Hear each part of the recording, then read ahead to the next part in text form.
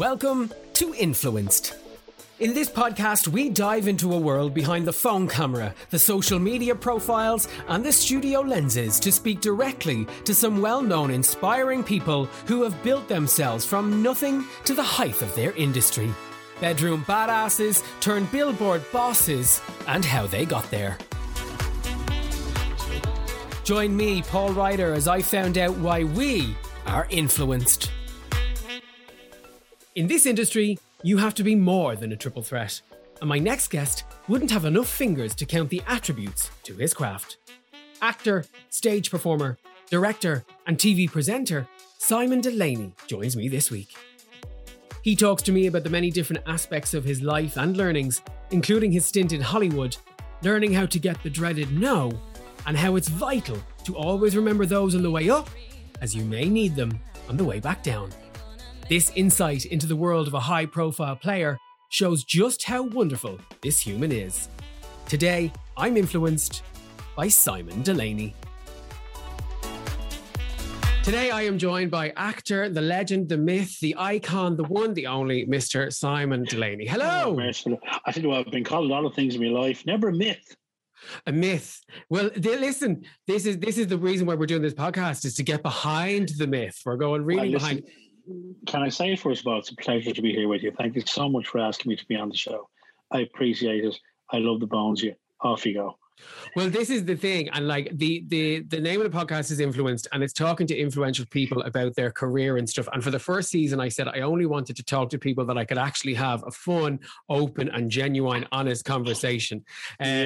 And that's where you kind of come into it. Now, obviously, we'll get into the ideas of how we know each other, because we go back years and years and years. 10 years and more. More. It's actually more now, which is weird. I want to start off by asking about the dreaded L word, which of course is lockdown. And I just want to find out how you're doing with it on your own, in your own head, in your own space.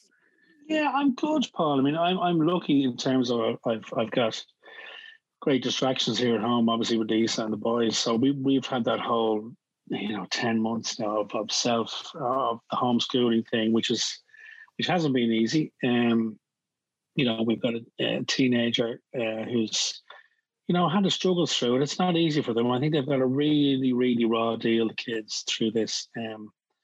My eldest is 14 now, hasn't been in school since before Christmas, and it's very hard for them. They're not. There's no social interactions at all. They're doing all their lessons online. They can't hang out with their pals. So we're kind of picking up the slack with that. So we're trying as best we can to go out for walks. Paul, I'm getting the boys cooking, which is one great thing that's come out of lockdown. Is that 2 or 3 or all 4 of the boys will stand beside me now and we'll cook a dish together. And I think that's an incredible thing for a fella to have, particularly. It's just a couple of recipes in their back pocket. So. Look, I'm fortunate enough that I was kept busy in terms of we were deemed essential in Virgin Media back last March. Again, been called a lot of things in my life, Paul, never essential by anybody or anything. But so I was able to still go to work. And then I sort of busied myself. I wrote my first novel during lockdown, which will hopefully be published later on this year. And then, like yourself, there's different projects that we're trying to get away all the time. But writing has been my sanctuary for this particular last 12 months.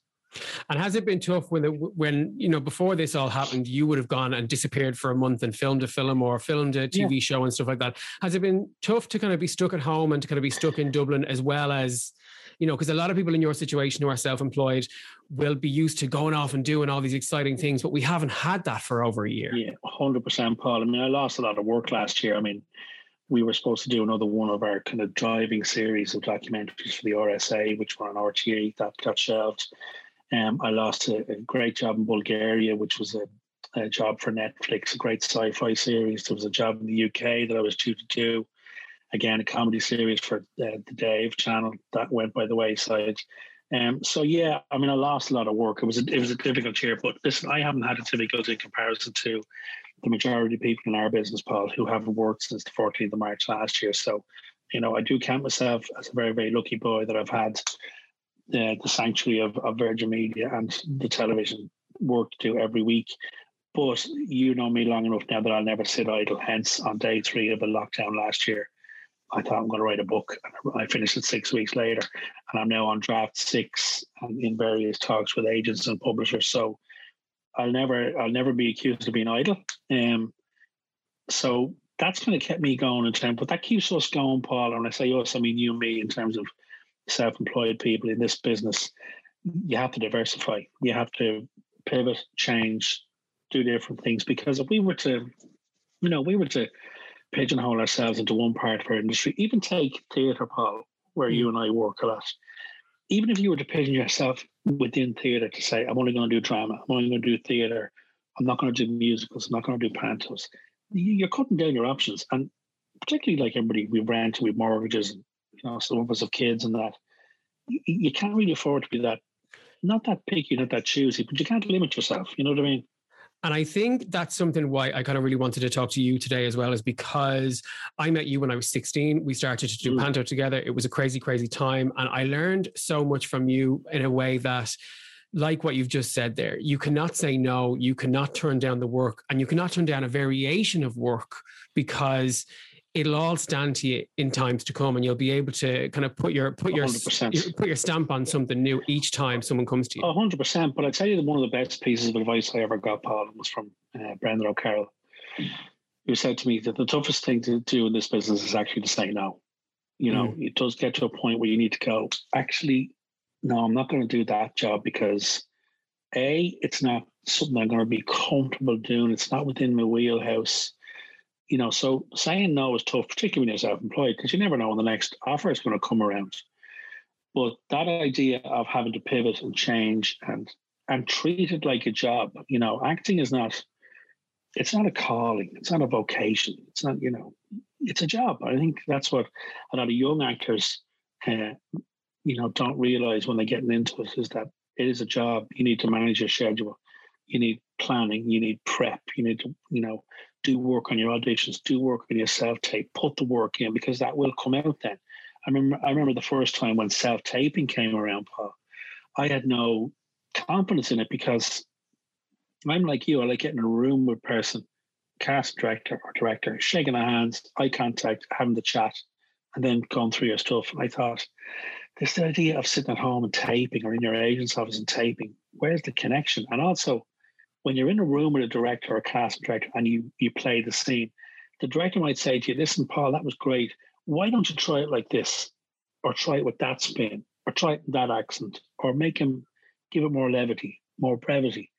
Whereas in a self-tape, you're not getting any notes. So you're making the choice. And you're either going to be on or you're going to be off. You're going to be on the money or you're going to be a mile off. So that's where when you get a script or pages to self-tape nowadays, do your research, look at who the writers are, what have they done before, who's the director, what way do they shoot, are they free in terms of jumping off scripts, are they rigid? That determines then what choices you're going to make when you do that self-tape. Give yourself the best opportunity, do the homework.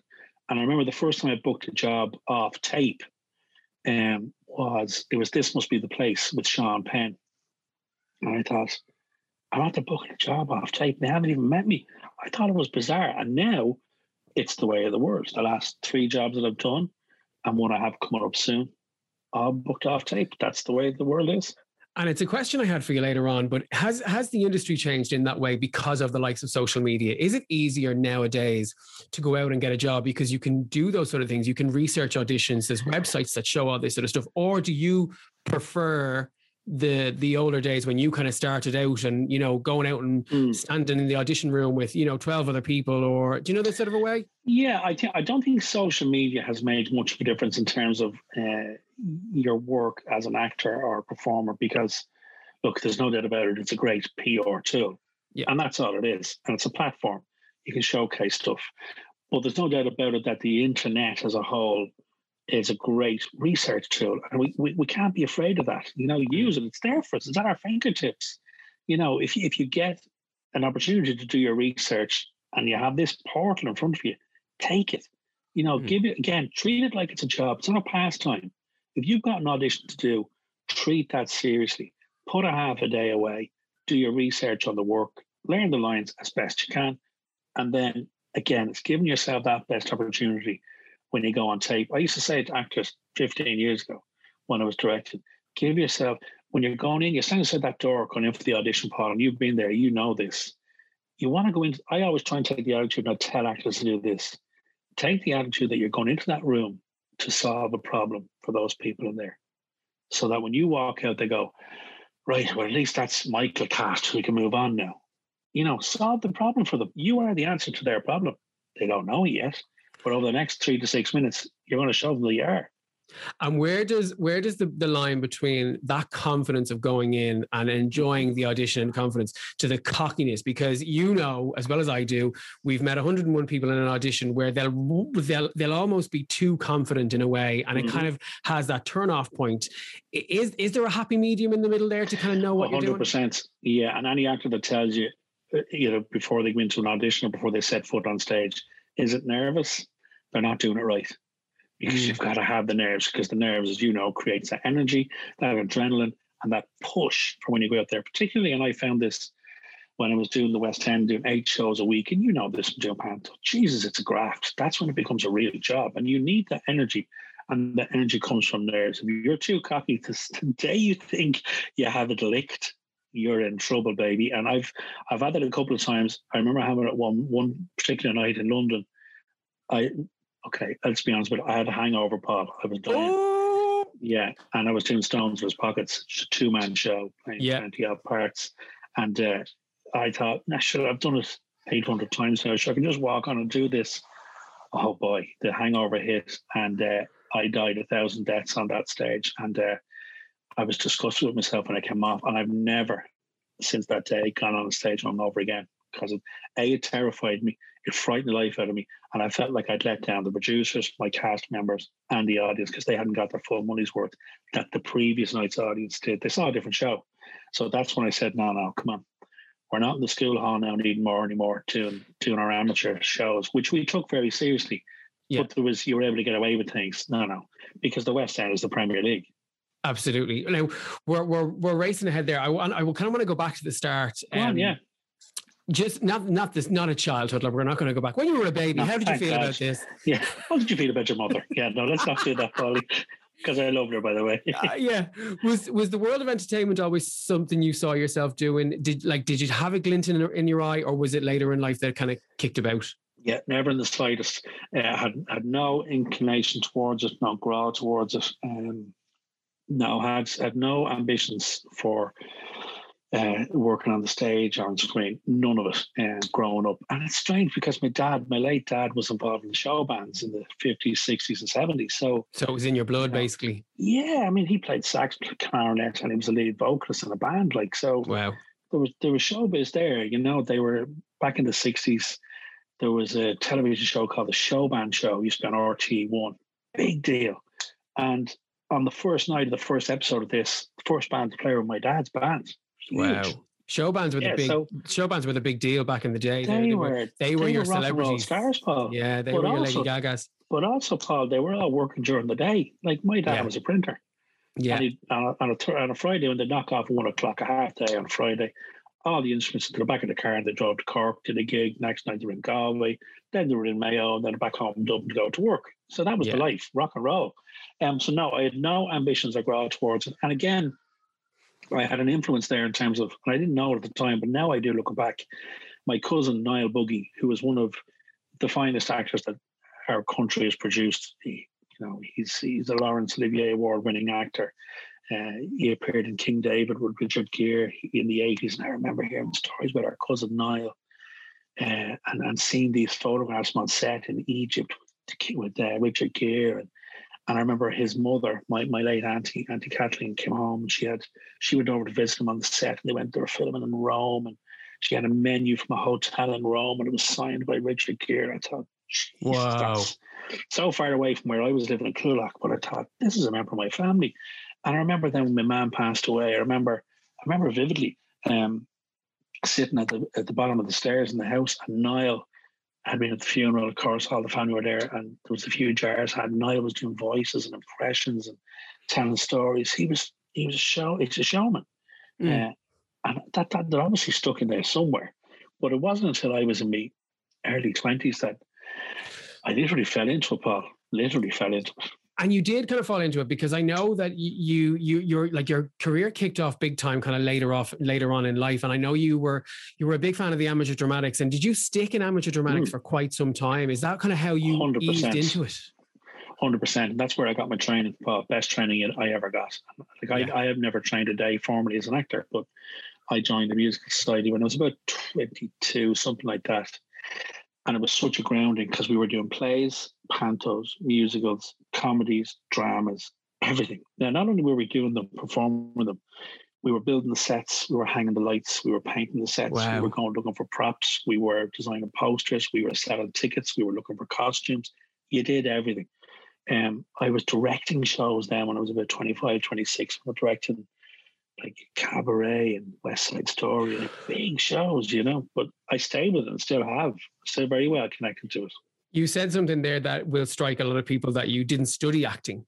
It was never something that you went to a school of acting for 4 years and learned your craft in a way. And I use the inverted commas for that, because I stand by a very much of a same idea of you. The only way you'll get it is by doing it and by learning it and getting out there. And some people can sneer at the Amateur Dramatic Society, but like you've just said there, who is now a working actor and a very, very well-known person, that it's by doing it. That's how you do 100%. it.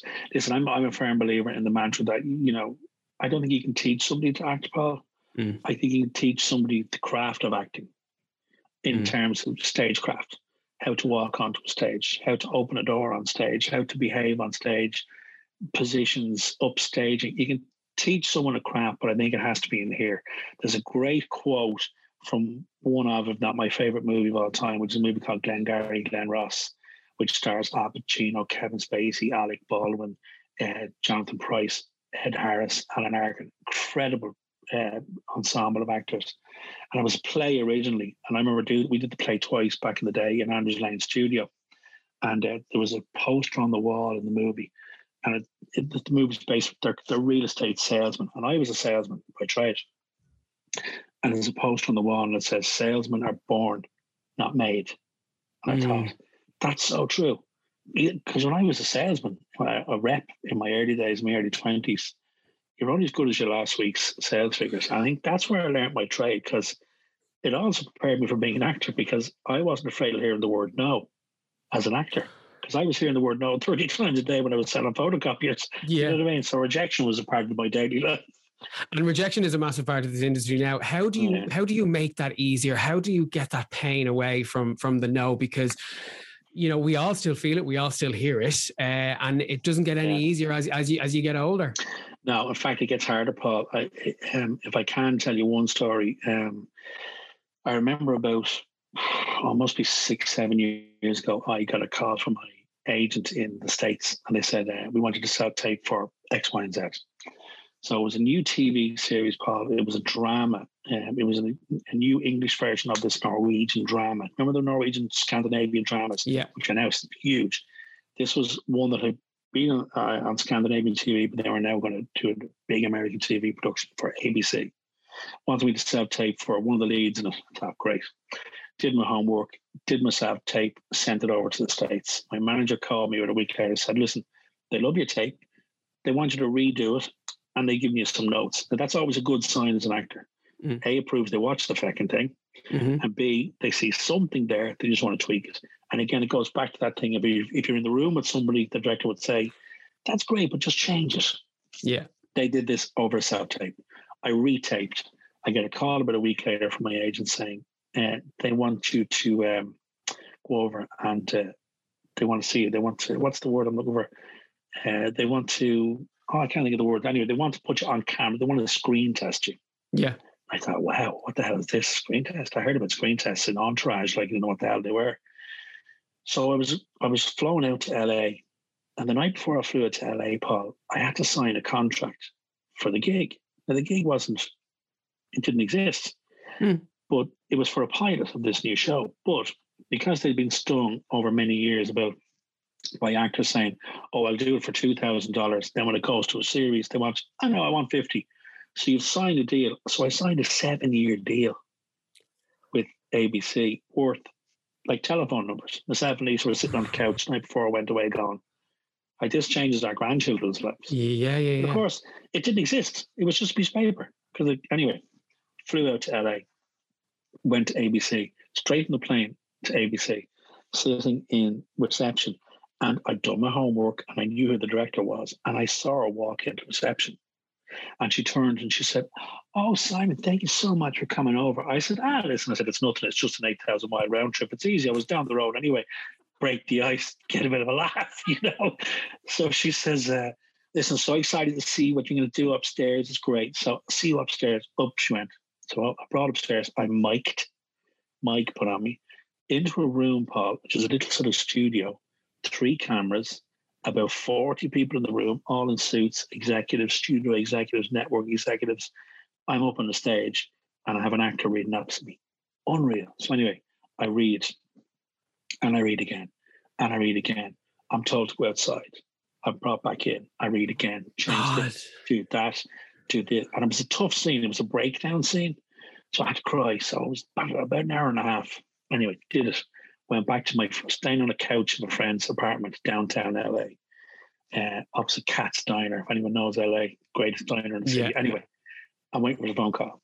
I said to my agent, I said, "By the way," I said, "when I go over," I said, "like, how close am I to this gig? Like, obviously, there's been hundreds of thousands of self-tapes." She said, "Oh, you're probably down to about 20. I thought, wow. And you do the tape. She rings that night, my agent. She said, "Okay, here's the story. It has to get past the studio. If it gets past studio, it goes to the network. And then it gets past studio network, the final choice." Oh, my nerves are gone. So I get a call that I'd say, "You got past studio. You're now down to the last 10. Wait 2 more days in LA. Get a call. You got past network. You're down to the last 2. Oh, Jesus. So my nerves are gone here.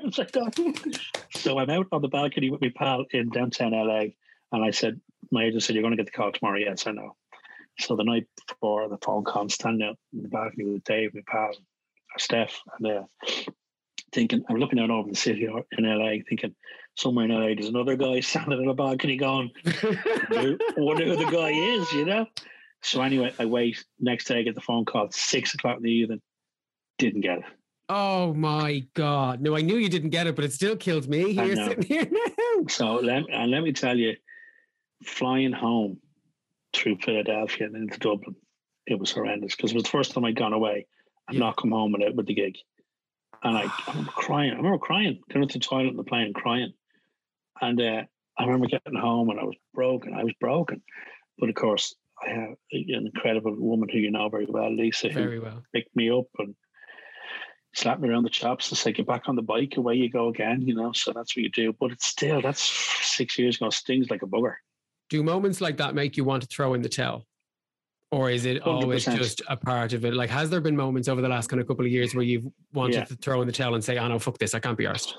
Yeah, absolutely. And that I came very close with them, Paul. I thought, really? Jesus, what do I have to do? What do I have to do? And what turns you around on that? What makes you land a gig?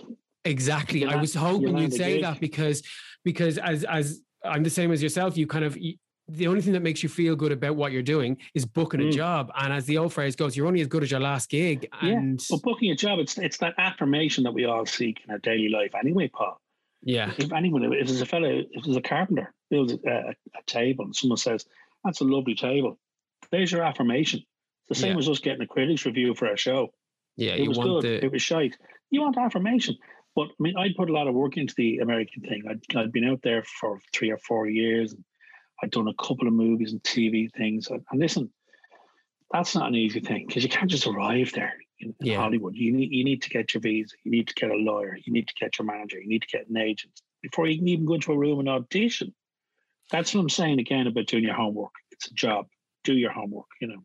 Was it a decision to go pro again, we use the inverted commas, or like did one day you kind of say, "All right, listen," because I know you've said in interviews before that you've had 101 jobs, and I'm interested to hear what sort of jobs you've Jesus. I mean, I used to go to interviews, Paul. It was quicker to tell people who I hadn't fucking worked for. You know what I mean? Yeah. I mean, my CV was like the yellow pages. I was a sales rep. I sold everything from photocopiers, office equipment, life insurance, portraits, furniture, everything. You name it, I sold it. And I was doing a show in Andrews Lane Studio back in 1999, doing a play, and I was working in a car factor's place in Jones's Road selling car parts. Mm. And I got a phone call from Niall Buggy, who's my cousin. Yeah. His sister Eileen is a makeup artist in the business, has been for 30 years. Her partner is a stuntman and a film writer. And she rang me out of the blue and said, Alan, her partner, has written a short film. It's due to get shot next week in Ardmore. It's a three-hander. But one of the lads who's been offered a gig in it had to leave because he got a paid job. Because when you do these shorts and pilots, you do them for nothing, as you know. Mm-hmm. She said, do you want to do it? I said, well, I'll be in a film, like. She said, yeah. She said, Alan saw you in that play a couple weeks ago. I think you're great. I think you'd be great for the parks. I thought, Jesus. So a week later, I went to my boss and said, can I have a week off? She said, yeah, where are you going away? I said, no, I'm doing a film. I said, what? I said, I'm doing the film in Ardmore. Out I went to Ardmore, made the film, gorgeous half-hour short called Vicious Circle, set during the Easter Rising, 1916. And about 3 months after the film came out, it premiered at the Galway Film Flat. And an agent saw me and said, come on over. And I remember, this is how ill prepared I was for the business. I turned up to meet my agent in my salesman's suit. It looked like I was there to sell her fucking mops. You know what I mean? I couldn't have looked more unlike a fucking actor if I tried. Yeah. And she said, do you want to give it a go for 6 months? And I thought, I was 26. I thought, you know what? I'll try for 6 months because I can always get a sales rep job. And that was 22 years ago. She's still my agent, and now she's one of my best friends, Lorraine. Wow, Lorraine Brennan. Wow. Yeah, there you go. And come here, like starting that off, you'd done bits of Paths to Freedom and Ballykiss Angel, but was The Bachelor's Walk the big break? Was that kind of the one that went, right, shit, hold 100%. On a minute? Yeah, 100%. And again, we did a pilot for that, Paul. Again, a freebie, we did a pilot. This guy got in touch with me through my agent. And actually, when I went to audition for the pilot, Paul, I auditioned for the part of a shopkeeper. Had about 4 lines in it. Yeah. And the story goes, because John Carney, who wrote and directed it, who's since gone on to do Once in Sing Street and he's done Modern Love. Amazing. Fabulous. Amazing talent. Diseased with talent, as Twink would say. Diseased. Diseased. Adele. On our birthday and all today. On our birthday. God bless her. 37 today. Can't believe it. I remember her 30th. What a night. The darling Adele. So I went to an audition and I met John Carney in Morning Hughes casting rooms, which was our house back in the day before she had an office. And I went in and I met with this shopkeeper. And I remember just chatting to him and ended up doing funny voices and accents. And so anyway, I left and I got a call from Lorraine. This is how bad this dates it, Paul, right? I didn't even have a phone. And we'd a pay phone in the house. I had a pager, which my agent had given me. So she beeps me and tells me that I got this gig and did it and and she said they wanted to play Michael. I said, Michael the Bat was like one of the leads. Yeah. So anyway, did that. And but that was a pilot and it was very different. There were 6 of us in the show in the pilot, 3 fellas, 3 girls. Yeah. So when it went to air, it was very different because it was just 3 boys. And like I was the only actor from the pilot to make it the series. Oh, really? Yeah, Paul Hickey was in it, Mark O'Halloran, Deirdre O'Kane. Oh, wow. Yeah, it was a totally different cast. And when it got commissioned and picked up, I was lucky enough to to remain on as Michael, and then we did 3 seasons of it, and it was just... It was amazing. Yourself, Keith McErlean and Don Widgerly, who it was almost like a weird modern day version of Friends. Am I right in saying that? 100%. But I mean, that's originally when they wrote the script. Again, it was 3 lads, 3 girls. Yeah. That's Friends. Because that's what the appetite was for, but then they just decided to go with the boys. And did you know at the time that it was going to be such an Irish institution? And like, did you have a feeling when you're on set and kind of filming those bits? I say on set, but like you're literally walking the length and breadth of Dublin City. Oh, 100%. Yeah. I tell you what, we all knew it was good because the scripts were great. Like, the script was gold. So we knew that. And then the way they shot it was very different. Remember in the first episode, we did a tracking shot of walking out of the house, across the quays, down the boardwalk, across the bridge into Temple Bar. That had never been done before. Never. Television. But the only time Dublin had been seen on screen was Fair City. And yes, that's a set. It was the first. It was the first of its kind to be able to like that proper panoramic kind of real location. Yeah, absolutely. I remember a journalist writing after the first series. A journalist wrote, he said, "I live on Bachelor's Walk." He said, "But I wish I lived on their Bachelor's Walk because it looks like Paris." Yeah. And the way they shot it was so clever. And it wasn't work at all, Paul. We were drinking pints again and some mulligans at 8 o'clock in the morning. Stop. Reporting cigarettes a day. It was great crack. Oh my God. There was 3 seasons, 21 episodes. Was there a reason it stopped at 3, or was it just? It was only ever originally written, Paul, as one series. Okay. They only ever wrote the first series, and then because it was so well received critically, so well received with the public, and RTE said this is a smash, they said write another one. So they did. And they wrote a third one. And the reason it stopped was quite simply because the 3 lads who wrote it, John Kearney, Kieran Kearney, and Tom Hall, it's very hard to write good comedy, good, consistent comedy. 3 separate storylines. Keep that interesting, keep the audience. Like, that's why you see on these big American shows, Paul, you look at the writers, there's about 30 of them. Lists. Yeah. Lists of them, So that's why you have to tip your hat to the likes of John O'Sullivan, who wrote the likes of Only Fools and Horses, wrote it on his own. 25 series of it. I kept it interesting, kept it funny, kept it current. So they just thought, now look, we'll walk away while the going is good. But look, a lot of it's down to chance, Paul. Absolutely, it is down to chance. It did come back to RTE last May in 2020, which was kind of surreal. Was there talk of a reunion? Would there ever be something that you could kind of go back again? Because would you do it? I mean, oh God, in a heartbeat, yeah, sure. I'd love to work with the lads again. We actually, believe it or not, here's a bit of an exclusive for you, Polly. We were actually reunited last November. The 3 of us appeared on a film set together for the first time in 18 years. Really? We did an episode. The 3 of us were cast in an episode of Modern Love with Minnie Driver, which is the series for Amazon Prime.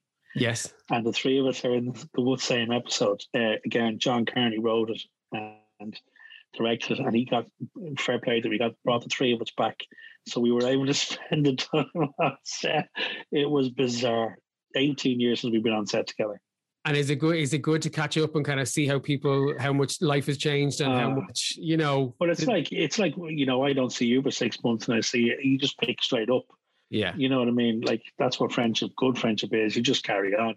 It was great. It was a magical time to spend with them before Christmas. So listen, who knows? I mean, it could come back in some way, shape, or form. We'll see. But it's most definitely something that you'd jump on the chance to do. Yeah, absolutely, Paul. Absolutely.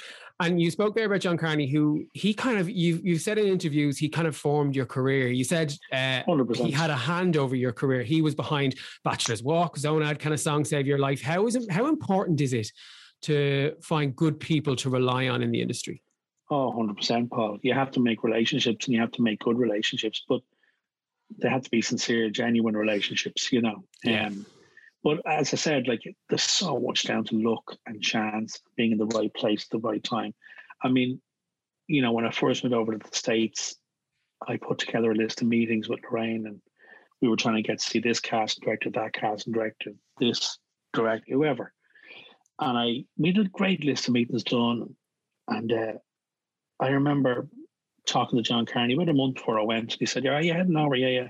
He said, "I must see if I can get you dig out with some meetings," because he once had just hit in America. Yes. It's like Spielberg called it the feel-good movie of the year. So John was a hot potato. And I said, "Yeah, that'd be great, John, yeah." And then about 2 days before I left, he texted me, said, "Yeah, so Judd Apatow said he'd meet you." And I'm like, Judd Apatow? Like, as in the 40-year-old virgin, everything. Anything Yeah. to do with comedy. Yeah, he'll meet you. So my first meeting on my first day in LA, Judd Apatow, and went and met him. And it's called a general meeting because you're not going to see him, you're not going to audition for anything, you're not going with a specific project in mind. You just want to put yourself in front of these people and go, "Hi, I'm what I am. Please remember me in 4 years' time when you're casting something." That's all you're doing. Yeah. So I met the guy, and here again, back to homework and prep, Paul. Before we left for the States, Lorraine came with me on that trip because remember, we're on the hunt for an agent in America and a manager, not just a general casting trip. Lorraine goes to the Kilkenny shop in town and buys loads of little Irish trinkets, Irish beer mats, Irish key rings, and makes up bags, one for men, one for women. She said, before you go into every meeting, you bring the bag in with a little gift. I thought that's very clever. So, pull up outside Judd Apatow's office, into the boot of the car. We're like Del Boy and fucking Roger. Boot of the car. Lorraine gives you the man's bag. So a little gift bag. And what's in it is a 6-pack of Guinness beer mats, Paul. There's not gold bullion here. But anyway, I walk in, but this is beautiful. So this is homework, research, and the old salesman technique. I walk into the meeting with Judd. Judd, Simon, nice to meet you. Hey, Simon, good to see you. I said, I brought you a little something. Oh my God, what's that? I said, it's a little Irish tradition. It's called bribery. They laugh. The ice is broken, and you've broken the ice. You're chatting away. He takes out the Guinness beer mats, and I was like, I'd given him the keys to a Cadillac. He was like, oh, look at these are fucking cool, man. Yeah. So then we have an hour conversation. 4 weeks later, we're still in LA. No agent yet. I've met a dozen agents and managers. My New York-based manager has now flown to LA. We're having dinner thinking, okay, what are we going to do here? She gets a call. She said, I can't get you in front of CAA. I can't get you in front of UTA, two of the biggest agencies. Yeah. She gets a call. UTA want to meet today. Well, where did that come from? So anyway, long story short, I go to UTA with my manager and my Irish agents. We're wined and dined. We're signed up. And it turns out that apparently when I left the meeting with Apatow, he picked up the phone to his agent, UTA, and said, anybody heard of Simon Delaney? Why? You got to sign him. And that's literally... And that meeting was because I mentioned to John Carney, I'm going to America. And so from there, then...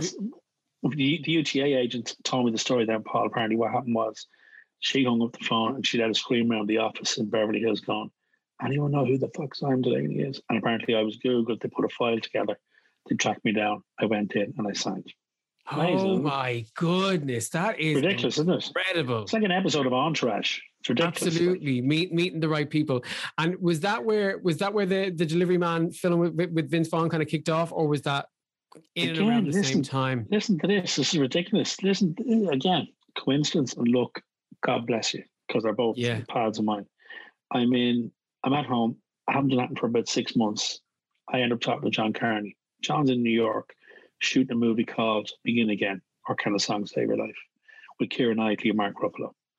And I said, jokingly, he said, Jesus, John, anything going on that for me? He said, actually, there's a very small part, one scene. He said, you can come over and do it. I'll cast you now. I said, well, why not? It's a week in New York. It's another credit towards getting my SAG-AFTRA union card. I fly over there. I do the one day with Keira Knightley and Mark Ruffalo. I have 2 lines to say. But while I'm there, my New York manager rings and says, while you're here, there's an audition around the corner for a movie called Delivery Man. I go and audition and I get the part. Oh, but it's mad also because like you kind of jumped on the map in the press and stuff like that because everyone said, oh, this is Simon's big break. He's in LA, he's in Hollywood, da, da, da. But realistically, what people don't understand is that you've been grafted for the last 10 years prior to that, if not longer. Like people always go with the one thing, I suppose. It was a big break, it was a big break, Polly, in terms of, it did lead to other things in the States in terms of The Good Wife and a couple of other bits and pieces. So it definitely helps. But you can understand why people jump on that. And also, I thought it was lovely. I remember even when it was announced here, I remember they mentioned it on Ireland AM. And I was thinking, Jesus, they mentioned it on Ireland AM. And now look at me. And now look. Is it a big jump between the streets of Dublin to a Hollywood film set? Very different. Very same, but just on a different scale. The first thing I ever filmed over there was The Good Wife, and that's shot out in Brooklyn, these old disused warehouses in Brooklyn. And I just remember the size of this thing. This show was a machine. 22 episodes. They shoot for 10 months a year. These big old disused warehouses in Brooklyn that a guy took over and said, I'm going to turn this into a studio, and he did. And they shoot Blue Bloods there, and they shoot Boardwalk Empire. It's amazing, in the middle of Brooklyn. But just the sheer scale of it. But then I tell you what, Paul, when I first arrived on set in The Good Wife, and I'm about to go in and meet the cast, Christine Baranski, Broadway legend, Juliana Margulies, Josh Charles, Eddie Izzard. God. And I'm thinking, I'm back to 20 years previously when I'm driving the van for Sam Hoyer down the Tonagee Road delivering the scaffolding. And I'm going, Jesus Christ, what am I doing here? I remember my opening night in the West End, Paul. I wanted to go home. I was more nervous. Yeah, I just thought, what are you doing here? This is the West End, baby. like 4 years ago, I was doing Oklahoma in the school hall in Edenmore. In Edenmore, yeah. And I'm thinking, what am I doing here? But then I walked on stage and I thought, no, this is actually, I belong here. And Yeah. I remember getting a card from the late great Gabe Byrne only 2 years ago. He came to see me in the Snapper. Yeah. And in the gate. And he sent me a gorgeous card. Of course, he came on open night. I didn't even know he was there. He was gone. And I still had the card. I treasured it. And he just wrote a little note and he said, well, great show. Really enjoyed the night. He said, isn't it just as well you got that question wrong all those years ago and who wants to be a millionaire? Who wants to be a millionaire? He said, because otherwise you might not have gone into the acting and then where would we all be? And I thought, wow. And I suppose just to give a bit of context here, because I know you've said before in interviews, I don't want to talk about the millionaire thing again. You want it to die off, but just give us a bit of a tittle, because a lot of people won't know this. So before I turned pro, we just shot the pilot for Bachelor's Walk. It has been picked up as a series. I'm down at Joey Snooker Hall in Harmonstown Road playing snooker with my mate. See the ad in the telly in Snooker Hall. Do you want to be a contestant for Millionaire? Text this number, texted it, got on the show, got into the chair, got to 16 grand, went for 32, got the question wrong, walked home with $1,000. And that's where I met. That's the first time I met Gabe. And I remember somebody saying to Gay about 4 or 5 years ago at some event, and they said, "Oh, do you know Simon?" And Gay went, "No, I'm sure didn't. I discovered him." I mean, it's just gorgeous, We've touched on the on-screen opportunities, and you've even said there about you're a big musical theatre fan. Is musical theatre something you would love to kind of get back in? Because you've done West End, you did Jerry Springer and the Boar Gosh, which I loved you in. There's of course then the Snapper, which you could not get a ticket for Love Nor Money. No. Like you could, it was an absolute. Yeah. And there was talk about that going further afield. Am I right with the Snapper? Yeah, there was talk after the first run, because we did 108 shows in the gate and they were all sold out. And there was talk about a touring, going to the UK, maybe Broadway, and then we came back the following summer, did a second run. Again, huge success in terms of box office. But no, I don't know why it didn't work out in terms of, I don't know whether it was logistics or a cost thing. I don't know. It could come back. It could appear somewhere else. I don't know. But musical theatre is such a huge passion, Paul. There's so many projects I want to do. I want to play Max Bialystock in The Producers. There's 100 parts. I want to do like Casual Fall. There's a million things I want to do. But musical theatre has a very special place in my heart. No more so than that's where I met my wife.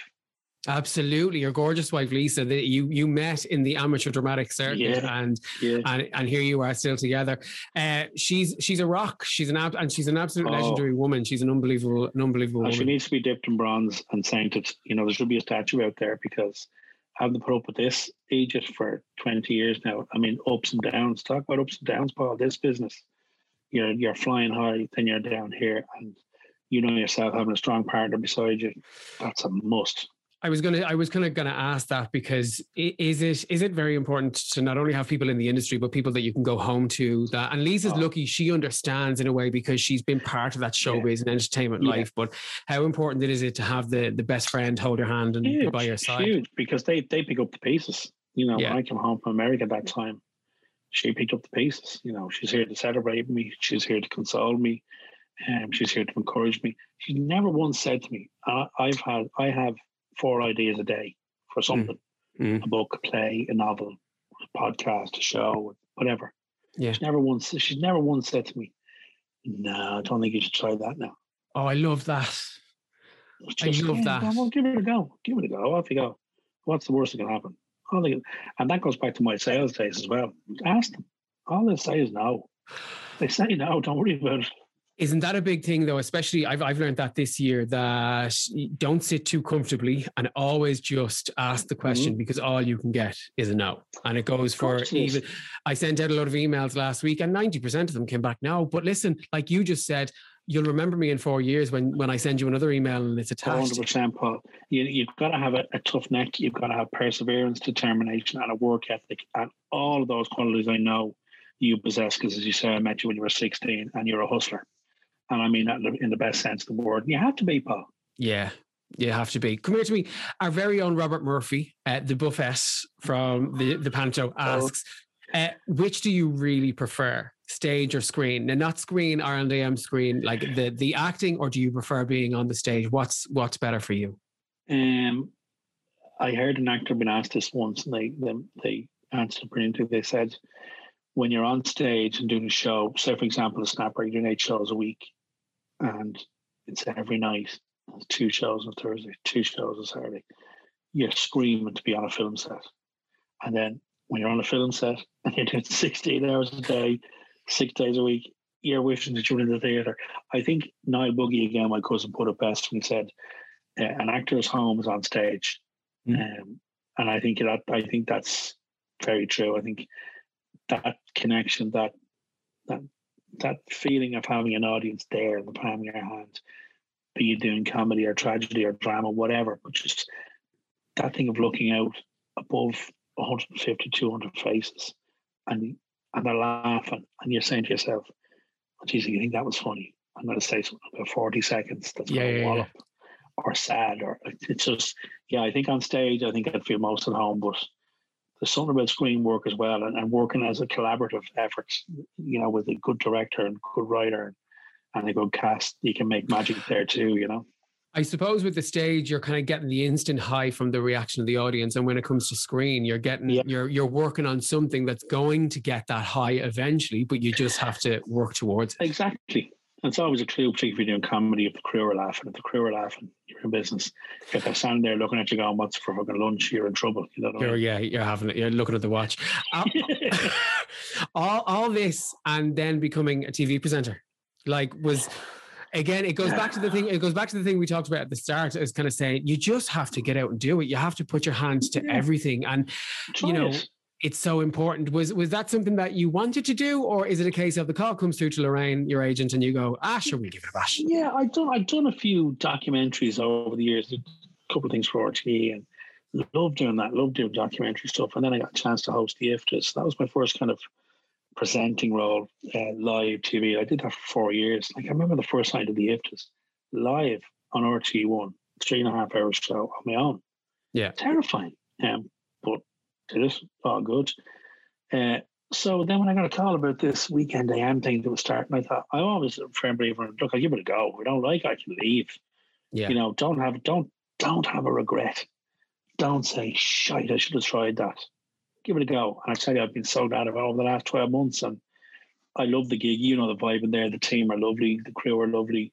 It's a real family vibe in there. And we love working with each other. We admire each other, and we help each other. Do you enjoy live television? Oh, I love the fear of it. Yeah, absolutely. Because there is that genuine fear in there sometimes when something might go. Oh no, you've seen it, Paul. I've fallen off the chair live on television. I've dropped my iPad on my foot. I've choked on things. There's a million things. It's great. I love it. But people love saying that.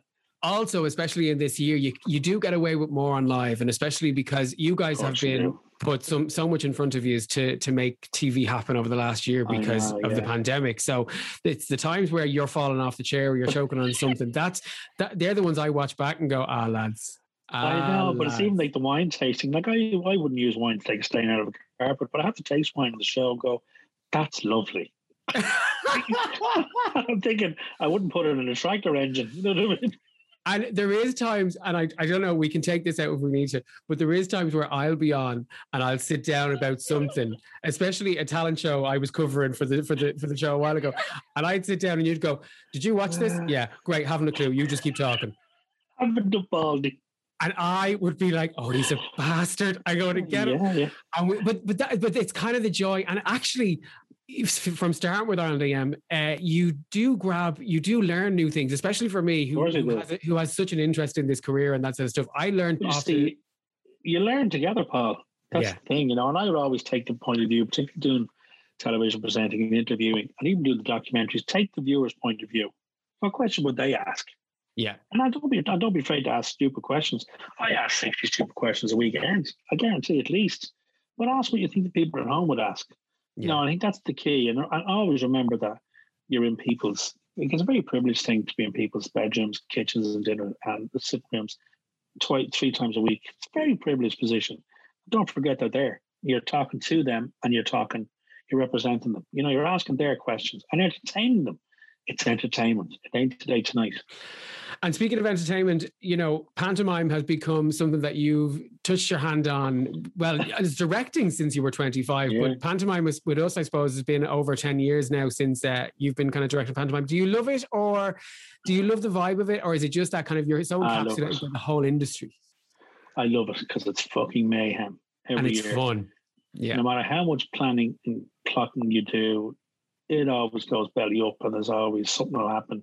Someone's dress will rip, the shoe size is wrong, the light fall down, something goes. I love it because, again, it's that collaboration thing, Paul. When you're looking up to have creators like you around you, choreographers and designers and musical directors, it's magic. There's nothing quite like putting something together like that.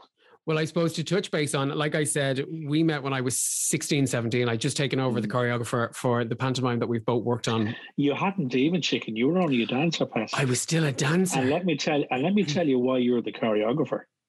Because you don't know this. We were in rehearsals in the Tivoli one year, and you were rehearsing during your lunch break for a gig you were doing in the George. Yes. And you were doing Bad Romance. Do you remember? Yeah. Yes. How do you even remember that? Listen while Uncle Simon tells you. I sat unbeknownst to you in the auditorium, and I watched you doing the routine.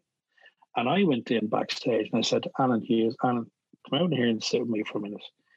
And brought him out and sat beside me, and he watched you doing the routine with them.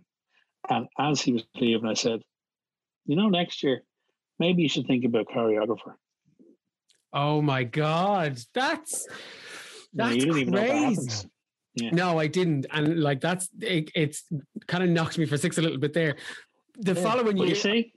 But this all goes back to the following year. Then you were my director. So myself and yourself stood side by side for every single rehearsal room and every single thing. And I think that if I hadn't had you to guide me in that direction as a director, I probably wouldn't have come back, because, as you know, it can be a tough thing. It's a quick product you have to put together and lash out onto the stage. Yeah. And I think you were the most kind of like, we used to, for anyone listening, we used to talk about production meetings, and you might just turn to me. I might be having a little stress moment, and you can see my little 17-year-old overhyped little gay man heart go 90, and you'd go, Bridie, production meeting, and we'd just go out and smoke 2 cigarettes and make a cup of tea, and that was literally be it. And then I'd come back in and be like, right, I'm ready to tackle the world. Yeah. You come back in, you're Bob Fosse all of a sudden, you know what I mean? Yeah, but that's the way to do it. That's how you learn, Paul. You learn by doing it. And I'm, on the flip side, go back to last year, we worked together again last year. I know that I can at some point stumble across something in the script and go, how in the name of Christ will I sort that? And you go, no, I'll handle that because I'll bring them on, we'll do this and bring the kid. And I'm going, right, Grand Park, that Paul has it sorted. That's collaboration. I was just about to say, and it's giving me that aha moment to kind of go, okay, it's not about taking it all on yourself and doing it yourself. It's actually opening up the arms, going, lads, I need a bit of help here. Can we all work on this? It's collaboration. Yeah, only the tyrants the directors who are tyrants will suffer and take everything on themselves. Particularly with a musical or with panto, when you've got a team, it's a creative team. You have a musical director, you have a choreographer. It's not all your ball game. Use them, use their expertise, ask them for help, and create it together, not on your own. It's not your vision, it's the team's vision. Does it help to be one of the nicest guys in the business? Because you will not find... No, because I'm an arsehole. But you genuinely would find somebody who has I could say to 101 people, oh yeah, working with Simon, I love him. And it could be people in the industry then. So never mind the Bridie and Dunstores, Kilnamanagh who's talking about you. Yeah. It could be anybody from the industry. It helps then to kind of be a good person. And well, you know what, Paul, I've always taken the mantra of you should never walk away from a gig, whatever the gig is, a voiceover gig, a theatre show, a film, a short film, a panto. You should never walk away from a job and have anybody say, Christ, he's an arsehole. Yeah. Never. And it goes back to something my father told me years ago, you know, and I've said this to you many times, never ignore the doorman in the lift on the way up, because he's going to be there on the way back down. And you never know, particularly on a film set or in a theatre rehearsal room, who's going to write the next script? Who's got the next big idea? And who will they want to work with again? And don't do it falsely. I'm not talking about pretend to be a nice guy. Treat people like you want to be treated. Yeah, because you know, you're lucky and I'm lucky in that we've both been on both sides of the rehearsal room. You know, you want the director or creative team. They aren't going to bring you in and sit you there from 10 to 6 and you're doing nothing. They want a creative team who's going to schedule it. So you come in from 10 to 12, and you can go because I won't be using you. But I've worked with directors where I went into a rehearsal from 9 and I sat there till 6. I mightn't have got on the floor at all. That's for me, that's wrong because that creates the wrong atmosphere. That's not conducive to a collaborative atmosphere where we're all trying to create something together. I remember doing The Wiremen with Shea Healy's musical, which was directed by the most beautiful man in the world, Matt Ryan, great West End director.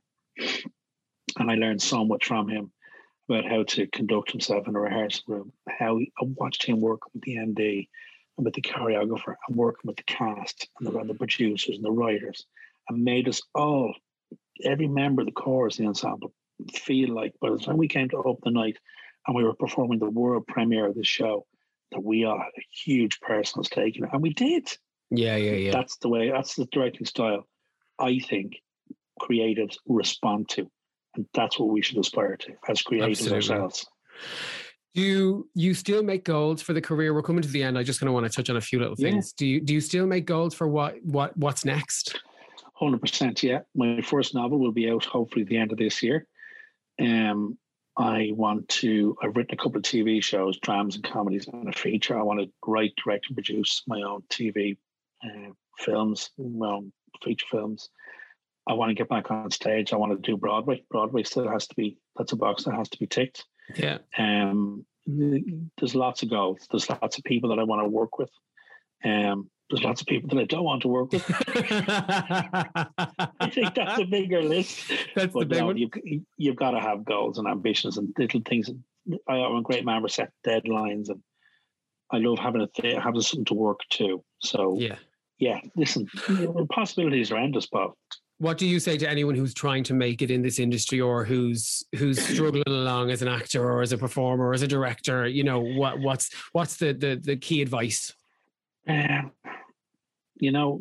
It's all about your attitude to it. I do think you need to treat it like a job. Give it the respect it deserves. Preparation is key, absolutely key. Look, that's in all walks of life. Yeah, but in our business, it certainly is. Don't be afraid to ask. Don't be afraid to fail.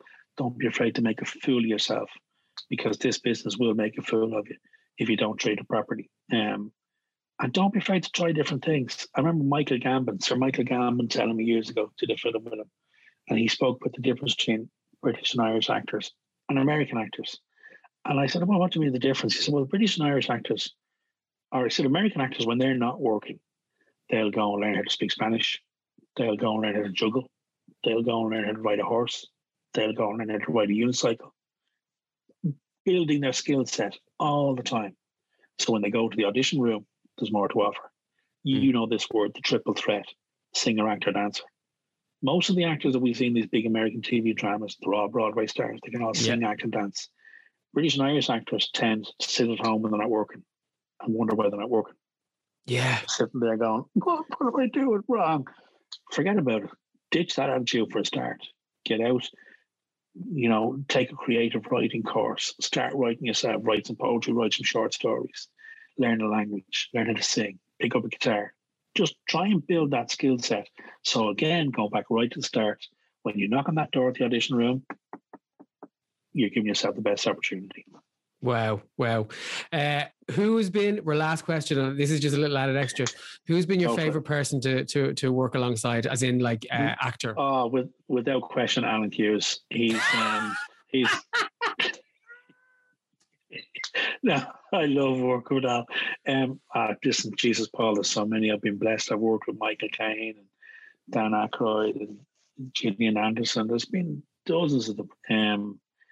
But you know what? It's probably, I could say some names that people who are listening to the show won't even recognize, Paul. It's what you get. It's whatever you get the most out of. I adore working with creatives. I love working with you. It's just, I'm so lucky that I get to do a job that I love doing.